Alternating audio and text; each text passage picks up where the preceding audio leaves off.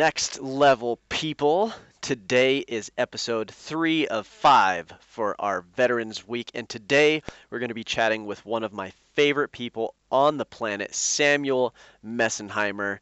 He is one of the most giving people on the planet. He is a Marine veteran that came out and basically just got punched in the face with reality to the point that he was living in his car and counting the change in his pocket just to see how many things he could afford on the dollar menu for the day. Now that he's on the other side, he's created something called Critical Access, which is his way of helping veterans get jobs and helping companies hire vets. And get this, it's a volunteer effort. He's not making a single dime off of it right now because he doesn't want to charge people for what they cannot afford. He's an amazing person. So let's dive in and learn from Sammy Boy's story, shall we? Hey everybody, and welcome back to another episode of Next Level People. This is the third episode of 5 for Veterans Week, and today Sean and I are chatting with our good buddy Samuel Messenheimer. Sammy! He is such a handsome fella. He is so handsome. Let me tell you. Yeah, he's a good dude. We really love this guy, and we promise that it is strictly platonic sometimes. Yeah. But seriously, he's a good dude. He has an incredible story of how he transitioned out and pulled himself back up off the streets, and he's started something called Critical Access, and he is helping veterans, no charge. He is a giver, and we really appreciate all the things that he's doing. I'm not going to steal too much of the time wasting, just swooning over him. But Sammy boy, we're excited to have you, man. Welcome. You're making me blush, dude, but I appreciate it. Thank you. So talk to me, give kind of the quick story, the quick rundown of your transition story, why you got into the military in the first place, and then what it was like coming out. So the quick version would be I went to the Marine Corps because I wasn't really the best student. And That's why we became recruiters. There you go. Well played. So, college just wasn't written in the stars for me at that time. And so visited the local office, and it's very similar to most people's stories, and shipped off to boot camp in 2007. Spent 4 years active duty, stationed down in North Carolina, where I currently reside. And, spending even just the 4 years that I did really allowed me to learn about myself, helped me identify some strengths and weaknesses that I had as a person, really gave me direction that I didn't have prior to that. And I think a lot of what I do now is based on just the very strong foundation that I know exists among veterans. So, very grateful for that time. And again, it leads into a lot of what I do now. When I got out, I tell everybody that there's a million factors that led to my experience, a lot of which over the years I've had to revisit and take accountability for, because it wasn't all society's fault or the military's fault or civilians' fault. A lot of it rested on me. But when I got out, the two biggest things that stick out to me as far as the roadblocks that I faced was, one is just ignorance.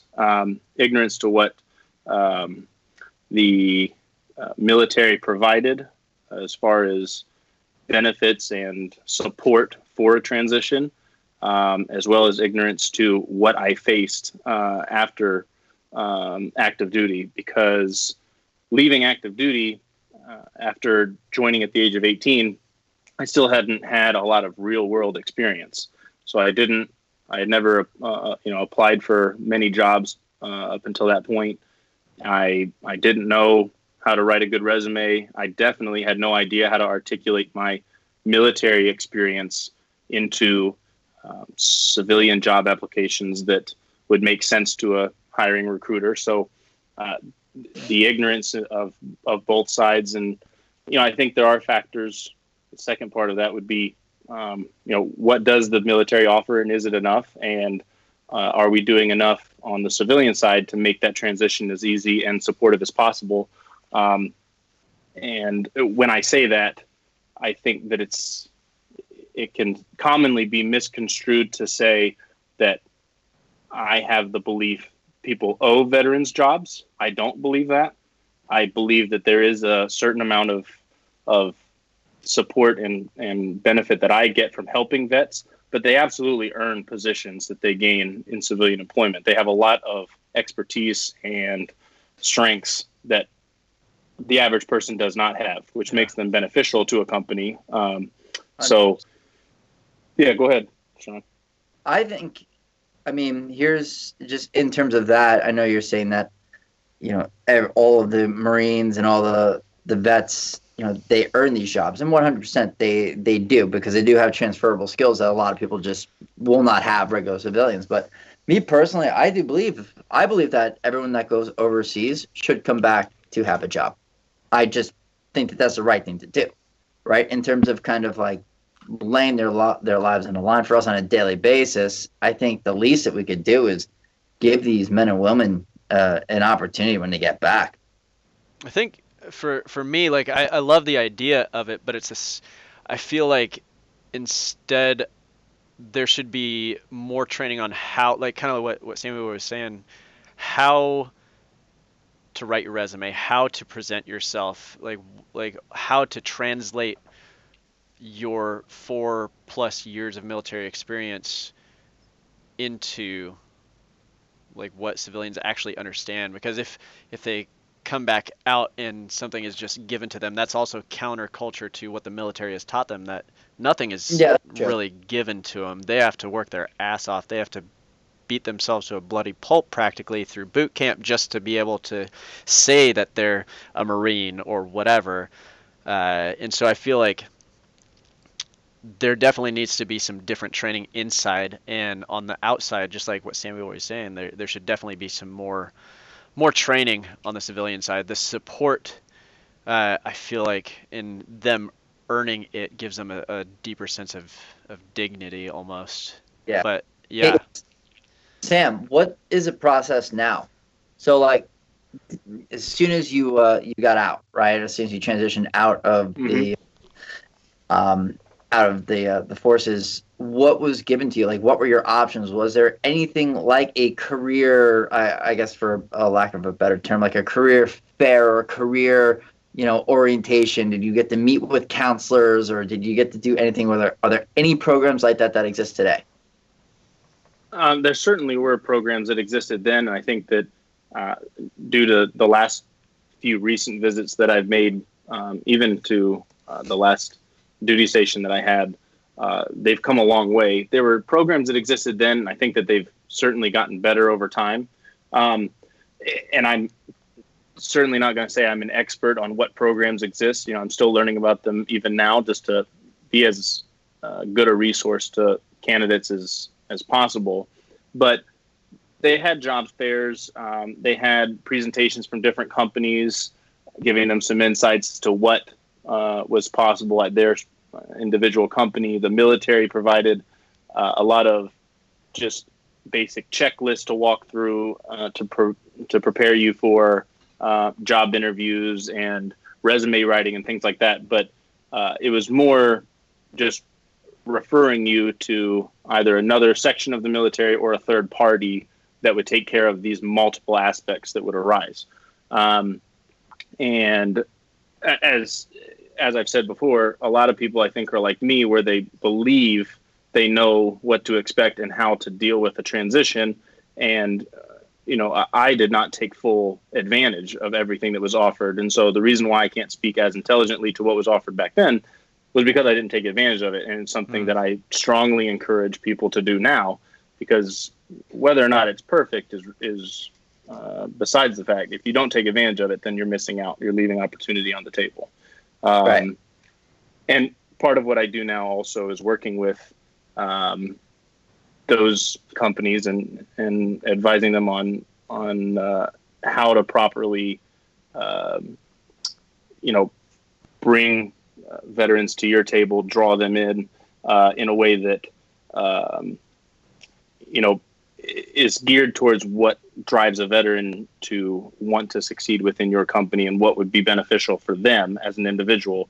Because the conversation that you have with a veteran transitioning is different than if you go to a college career fair. So, you know, but recently I went and they've come a long way. There's a lot of programs that exist. And again, I'm not an expert, but certainly a lot out there that I don't believe that everyone takes full advantage of. Yeah. So when you got out, dive a little bit deeper into that story, because you kind of got punched in the face getting out of the Marines in kind of the pride section. Yes. So, you know, I do walk that line of confidence and arrogance at times. I certainly had a very large ego when I got out of the military. And I'm not saying there's anything wrong with being proud of your service or holding your head high for what you've done. But, you know, that also is a factor that can lead to things not working out and then spiraling out of control because you aren't asking for help or you're not humble enough to admit that you might have, you know, lost your way a little bit and got it taken care of before it got out of control. And so in my case, when I got out, I allowed it to get out of control. And a lot of that stemmed from I think it was a mixture of inability to know who to ask for help and then just my desire to ask for help. You know, in my mind, I was expected to overcome my own challenges and adapt to my environment, my situation, and succeed and use the resources that were available to me without having to humble myself and ask for help, which was what led to you know a period of time where I was homeless. There was a period of time where you know I remember about a year and a half ago I wrote my first, I refer to it as a viral post. It wasn't terribly viral, but it was the most viral post I had ever written. And it was the first time I had ever really publicly stated how bad that situation was, just because a lot of people that follow me are very close family and friends who don't know all the details. And I made a post about how there were days I would literally go through my pockets and I would count my change to see how much or how many dollar menu items I could get at McDonald's. Like that was a real life event where I had to go through the change in my pocket. And, you know, I hesitate to really share that sometimes because, you know, it's easy to have sympathy for someone like that. But because it was my experience, I didn't have to be in that situation. That was just a continued refusal to humble myself and ask for help. However, I give myself the benefit of the doubt in that there weren't a lot of places that I felt like I could go and ask for help, even if, you know, that's besides the point of me not being willing to ask. So I think that's something that stood out to me as I was looking at how can I help vets in their transition. You know, how do I break through that wall of pride where it's okay to say that you're not okay, but then also be a voice that they can listen to and reach out to, because there has to be a voice to listen once you get them through that mental roadblock. Cool. So, Sam, tell us a little bit about how you got into helping veterans. So it started with far before Critical Access. Every civilian job that I've ever held since, because I was so grateful to finally find employment, I wanted to utilize any position that I held in helping fellow veterans, whether it be inside that company or recruiting talent into the company, helping the company, you know, provide recognition and growth strategies for a veteran, especially in leadership. You know, I've just really been passionate about it. And after about 3 or 4 years, I started hitting. This may not be the best way to terminology to use, but I ran into a lot of political roadblocks. Once you get to a certain level, people start asking the question, how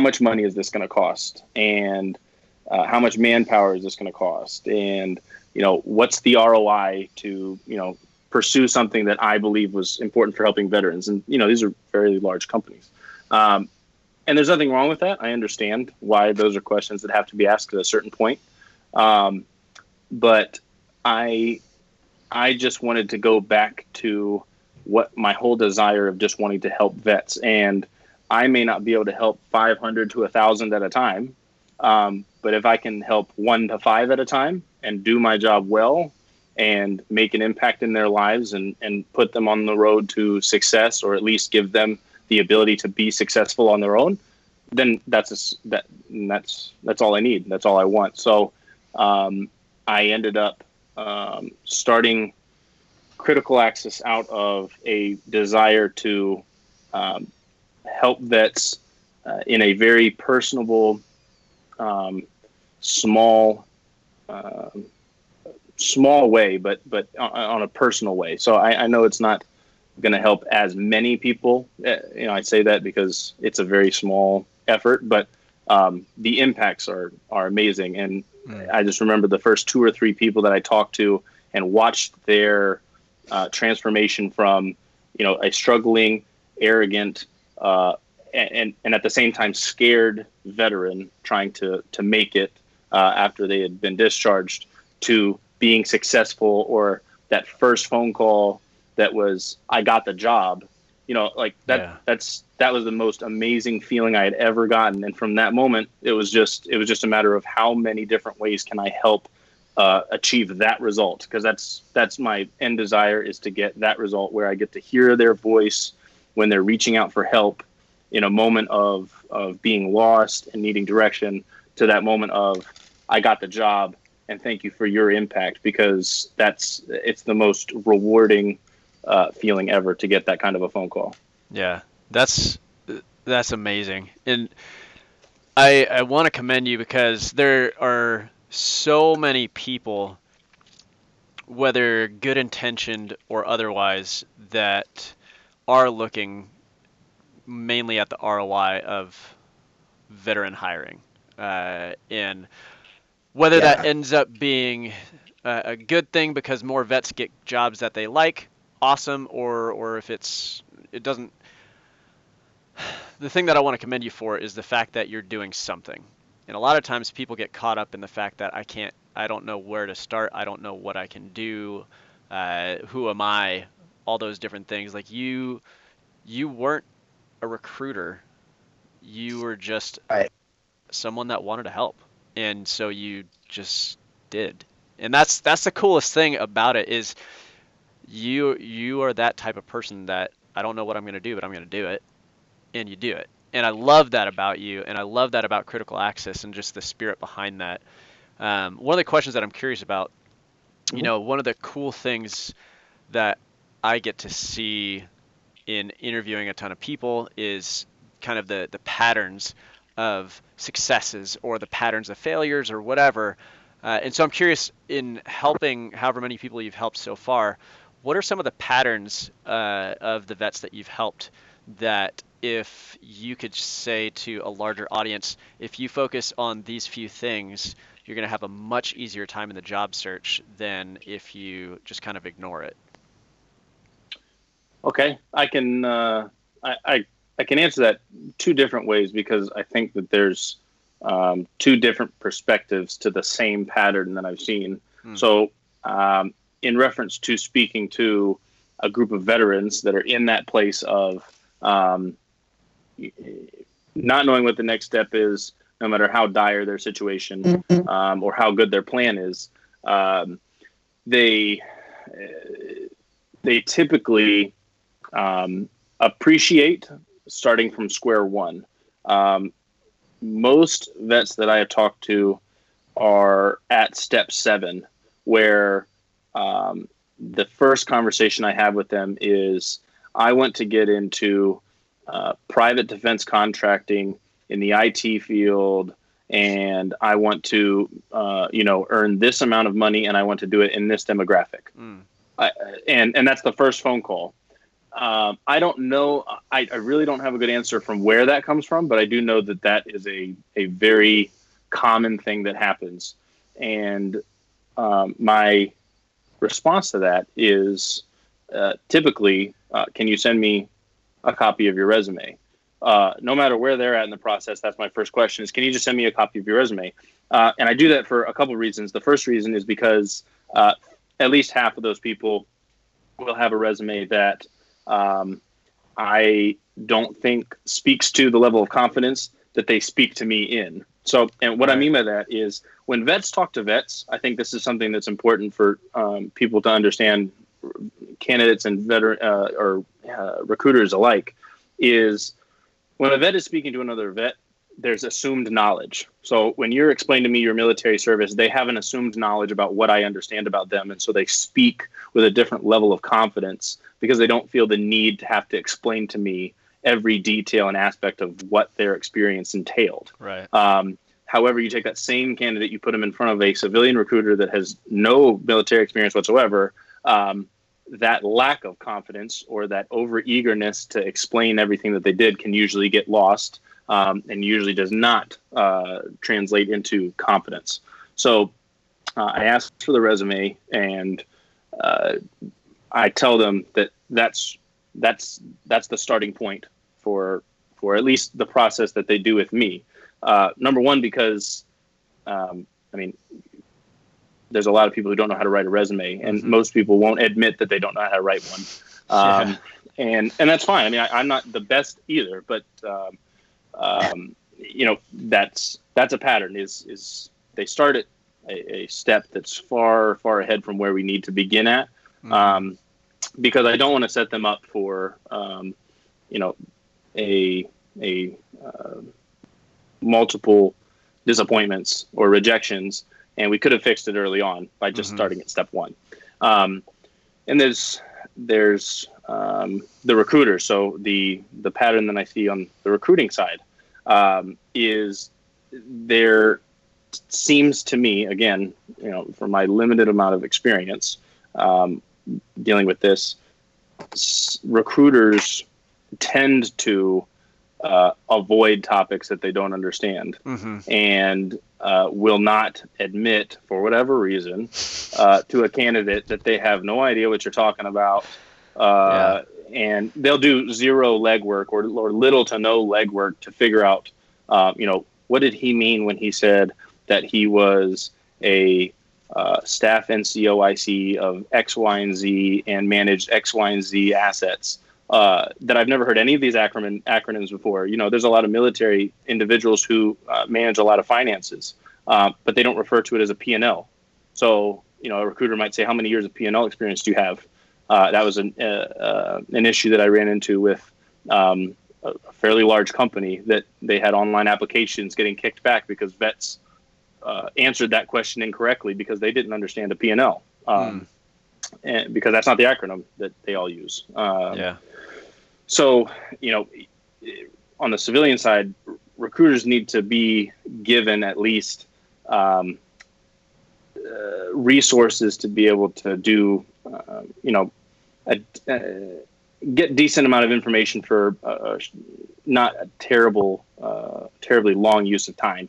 So I know that it's an extra. It can be an extra step sometimes, and that's something that I've worked towards, is when working with especially recruiters or making an argument for a company to provide more support for attracting and retaining veteran candidates.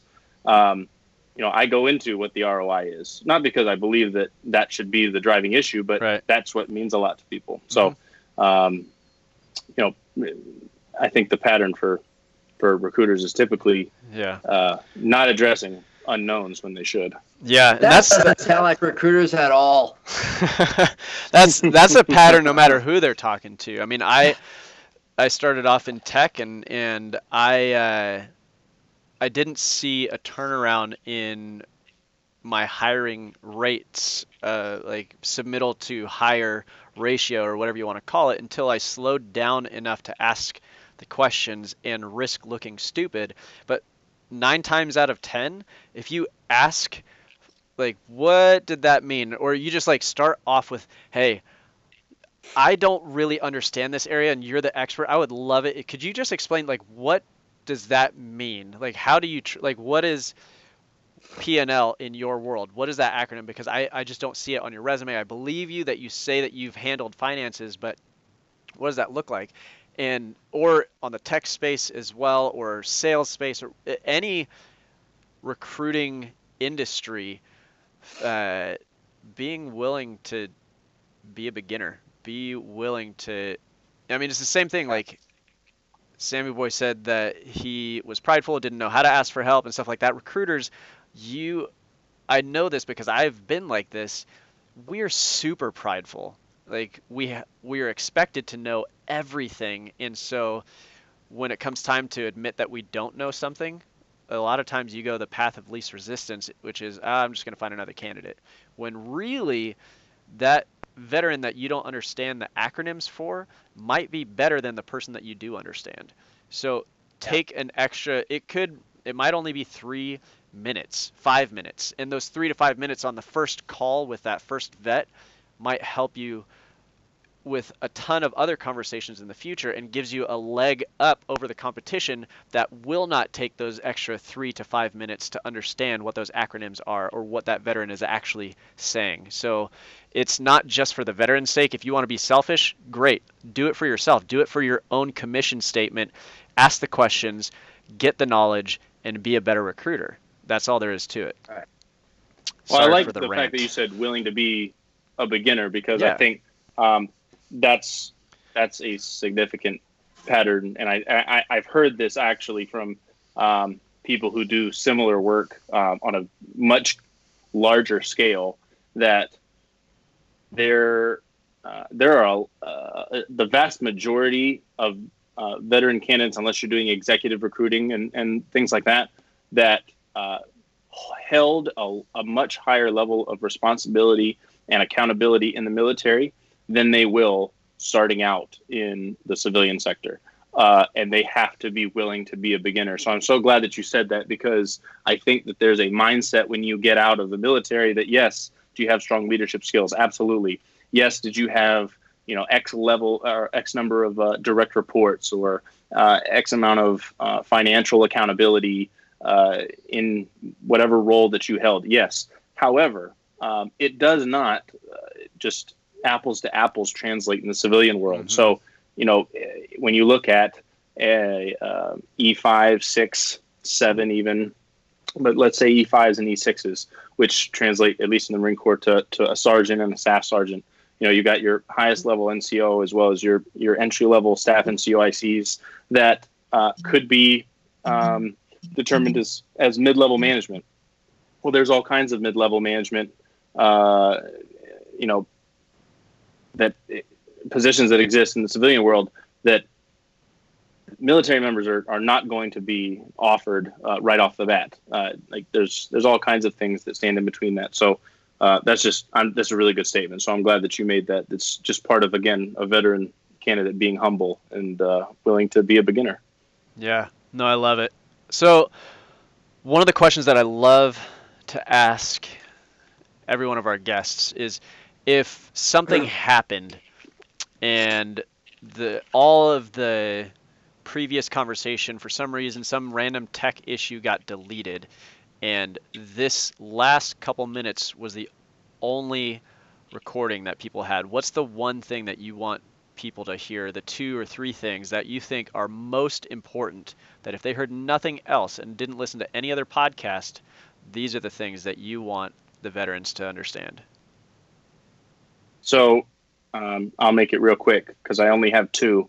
One is that critical access, or anything that represents what critical access does, would not be possible without people like you and Sean, who are expert recruiters, masters of your field, just absolutely and fantastic resumes in what you do, being willing to give your own time, energy to helping people like me, candidates, being willing to give free advice to be able to just support that effort. It simply wouldn't exist without people like you. Going back to talking about bringing a veteran candidate back to step one, where we start with resumes. I'm not an expert resume writer, but I have individuals that have offered their time and energy to say, if you don't know, send them to me. I can offer 30 minutes of one-on-one time with them. I can look at, I can overview their stuff. It will not succeed. It will not continue to grow without people like that. So on one hand, I'd like to express just my appreciation for the people who have helped, as well as if this is something that is something you want to get involved in and, it speaks to you. I'm glad you mentioned it from the beginning. This is not a business to me. It's not a revenue stream. I don't consider myself some really high-end entrepreneur that built this amazing business. I just want to help vets, and I can't do it without help.